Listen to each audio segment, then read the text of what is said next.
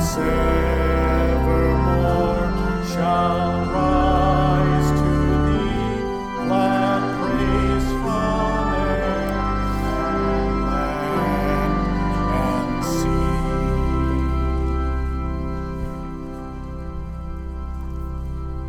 Grace, peace, and mercy to you from God our Father and from our Lord and Savior, Jesus Christ. The text is the epistle from Romans 10. Please be seated. Well, brothers and sisters, I remind you that Romans 1:17 says that the righteous lives by faith, and that's the crux of all Scripture. The Christian lives by faith. Now, biblical faith, or faith that saves, is faith that clings to God's promissory preaching of salvation for Jesus' sake. That preaching goes like this: Jesus died, Jesus rose for you and for your salvation. Now, such preaching of what Jesus did, that's what converts an unbeliever into a believer, a faither. Such gospel preaching of what Jesus did on Good Friday and Easter Sunday is what the Holy Spirit uses to create faith from nothing. Romans 10 definitively teaches that faith, namely faith in Jesus, comes from what? The most passive organ on your body, by hearing. And that hearing is the preaching of Good Friday and Easter Sunday Jesus for the salvation of the world. So when an unbeliever is converted or faithed by the external, outside ourselves preaching of the gospel, how then does faith talk? It says this: gift given, gift received. Amen. And as you believe, so you have. That's why God sends preachers to preach the word, so that the word of Christ is on your lips, in your ears, and on your hearts. The word that you hear preached to you by the prophets, the apostles, evangelists, and pastors, yes, that's the word that declares that Jesus was crucified, that he is risen, and that he is reigning as your Lord, who saved you, who won you with his death and redeemed you with his blood. This is precisely why St. Paul proclaims in the text, Romans 10, that if you confess with your mouth that Jesus is Lord, in other words, that Jesus, both true God and true man, has redeemed you, a lost and condemned person, with his holy, precious blood and with his innocent suffering and death, and if you trust in your heart that this is most certainly true, on account of the biggest piece of evidence that God has given you and the world, that namely he raised Jesus from the dead, you'll be saved. It's just that simple. Simple, passive, given to trust in the heart. Simply being one of our Lord's hangers-on, and a confession on your lips that he is your Lord, and you're saved. Is it really that easy? Yes. Is it really that simple? Yes. Just trust in God's for you promise of salvation in Christ, and you're saved. Really? That's it. Only Jesus saves. And your faith saves you because your faith trusts only in Jesus. Nothing else saves you. No one else saves you. So we all need to repent of trying to get saved apart from Jesus. Seriously, if you try to get saved apart from Jesus, you know how that's going to end? Hellaciously.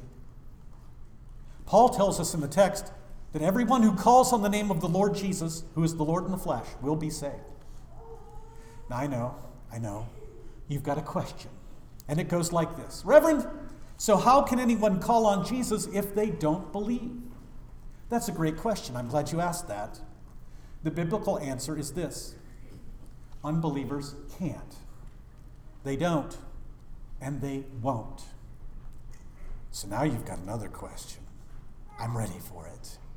Your next question is this: all right, Kuhlman, so how can anyone believe in Jesus if they've never heard of Jesus? Great question. And the biblical answer is, they can't. Again, I repeat, in order for an unbeliever to be converted, to be faith for salvation in Jesus, the word of Christ, namely the gospel, must be preached, because faith comes by hearing, and hearing by the word of Christ. Word of Christ means the preaching of Christ crucified and risen for you, the sinner. In other words, Jesus died for you, Jesus rose for you. That preaching is what creates faith. Faith in Jesus as Lord or Savior. You see, saving faith needs an object in which to trust. And that object is Christ crucified and Christ risen. And that's what gets preached into your ears. And then it goes to your, that's right, your heart. Now, I want to be very clear about something because people get this confused. Faith never trusts in faith. Like when I go to the hospital and I ask the person lying on the bed, how you doing? The person says, doing great, Reverend. How do you know that? And the person says, because I've got my faith. And I say, what's that mean? I've got my faith. What's that mean? I got my faith. They never reference who? What faith trusts? Jesus. See, that's faith in faith, and that doesn't save you. Only faith. So the guy should have said, I'm okay because I believe in Jesus. See the difference? Faith comes by hearing, I repeat, and hearing by the word of Christ. And so for your hearing, for your being faithed in Christ, through the preaching of Christ, God sends preachers. You know, like knuckleheads like me. Faith comes by hearing, and hearing by the word of Christ. The word of Christ. The proclamation, again, I repeat, that Jesus is for you and for your salvation in his death and resurrection. That needs to be preached. So that people who don't know Jesus, or who have never heard of Jesus, can be faith in Jesus. For example, I'll give you an example from Scripture. When Jesus was born, you remember? What did the angel do? Twiddle his thumbs? No, the angel preached. He preached that Jesus was born to the shepherds in the Bethlehem fields, watching their flocks by night. The angel said, fear not, for behold, I bring you good news of great joy that will be for all the people, for unto you, which means for you, is born this day in the city of David a Savior who is Christ the Lord. Remember that? Let me give you another example. When the women went to the tomb of our Lord and they found it empty, what did the angel preach? He's not here. He's risen, just as he said. Since faith comes by hearing, and hearing by the word of Christ, the preaching of the gospel in and of itself demands to be heard. And for there to be faithful hearing, God sends preachers. Preachers who preach Christ crucified and risen for your salvation. When that's going on in the church is alive and well. Now, Paul makes another important point, and it's this in the text. He does it by asking a question. And how are they to preach unless they are sent? Again, the answer is they can't. So it's Jesus then who sends preachers to preach. If you're not sent by Jesus, you're not a preacher. It's that simple. I can say to all of you with confidence today that Jesus sent me to be your preacher. How do I know that? Because I feel it in the heart? No. Is it because from an early age in my life I always wanted to be a Lutheran pastor? No. Jesus called me to be a preacher. How? Through his church. When the church said, all right, Kuhlman, you've studied, you've been examined, now we're going to ordain you, that's when Jesus called me, and that's when Jesus sent me. And so Paul teaches here in Romans 10 that preaching is proclaiming the good news of salvation in Jesus for others, and for that, you have to be divinely sent. And Jesus sends men to do this through the call of his church. I'll give you more examples from Scripture. Do you remember? God sent Moses. God sent the prophets like Isaiah, Jeremiah, Ezekiel, Amos, on and on I can go. In the Old Testament, we have been given the written accounts of their preaching, the preaching of God's word. In the New Testament, God the Father, through his Son Jesus, sent the apostles and the evangelists. We have their written record: Matthew, Mark, Luke, John. We have the epistles of Paul, Peter, John, etc. God sends pastors, reminding us that God's voice continues to be heard. He's not only the God who has spoken, but he's the God who speaks. God sends you even to your neighbor, to those around you. You too are sent ones to tell others about Jesus. The apostolic church is a sent church because apostolic means sent. You too are sent where you live to put the word of Jesus into the ears of people in your life. That could be your children, your grandchildren, or other people that you know. Because faith comes by hearing, and hearing by the word of Christ. Now, I can't help myself. I have to just do a little bit more, so hang on, please. Beautiful feet, Paul said. Who has beautiful feet? Paul says it's the preachers.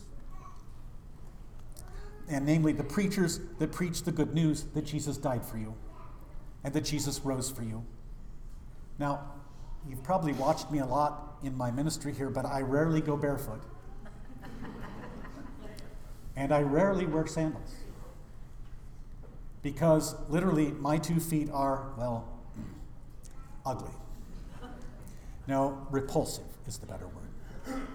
However, every Sunday when I proclaim that Jesus is your Savior, my feet or any other pastor's feet are beautiful feet. Do you remember, brothers and sisters, from Paul's letter to the Ephesians, that having feet well shod, that means well covered, is a part of wearing the whole armor of God? That's Ephesians 6. Do you remember that? In other words, those are feet that are equipped with the gospel of peace that Paul speaks of in Ephesians. This imagery reminds us that the preaching of the gospel so that people can be faithed in Jesus is always on the move. Gospel preaching is never a static thing. All you have to do is read the book of Acts to see that. I mean, the preachers are always on the move, proclaiming the gospel everywhere in Acts. And such preaching the gospel of peace in Jesus then never rests. It never stands still.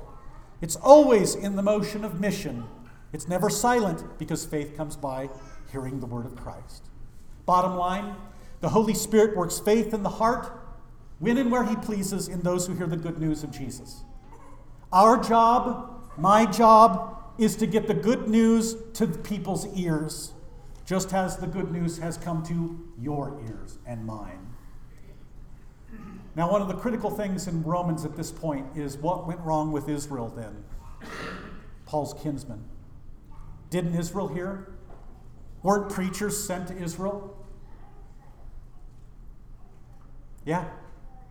I mean, Israel was sent preacher after preacher after preacher after preacher after preacher. God preached a storm to Israel. No one in the world had so many preachers as Israel did, and yet they didn't believe. Not because they didn't hear, not because God's word is weak, not because God's word is ineffective. Israel didn't believe because they refused the preaching from Jesus, sent by the Father, in stubborn, hard-hearted unbelief. And that was, and it is, hellacious.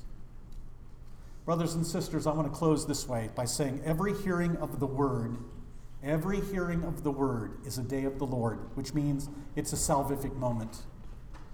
Brothers and sisters, we all need to repent of our boredom and our apathy to the preaching of God's word. We need to repent of refusing to hear God's word preached because, the pastor hacked us off or rubbed us the wrong way sometime in our life. Now is the time to rejoice in God's word and the preaching of it. Delight in it, I beg you. Don't be like Israel, stubborn and contrary, lest God make an example out of you too. I beg you, hear God's word. Rejoice and believe in the forgiveness of sins for Jesus' sake. Take it to heart. Trust it. It's for your eternal life. In the name of Jesus. Amen. Now may the peace of God, which passes all understanding, keep your hearts and your minds in Christ Jesus. Amen. the Apostles' Creed.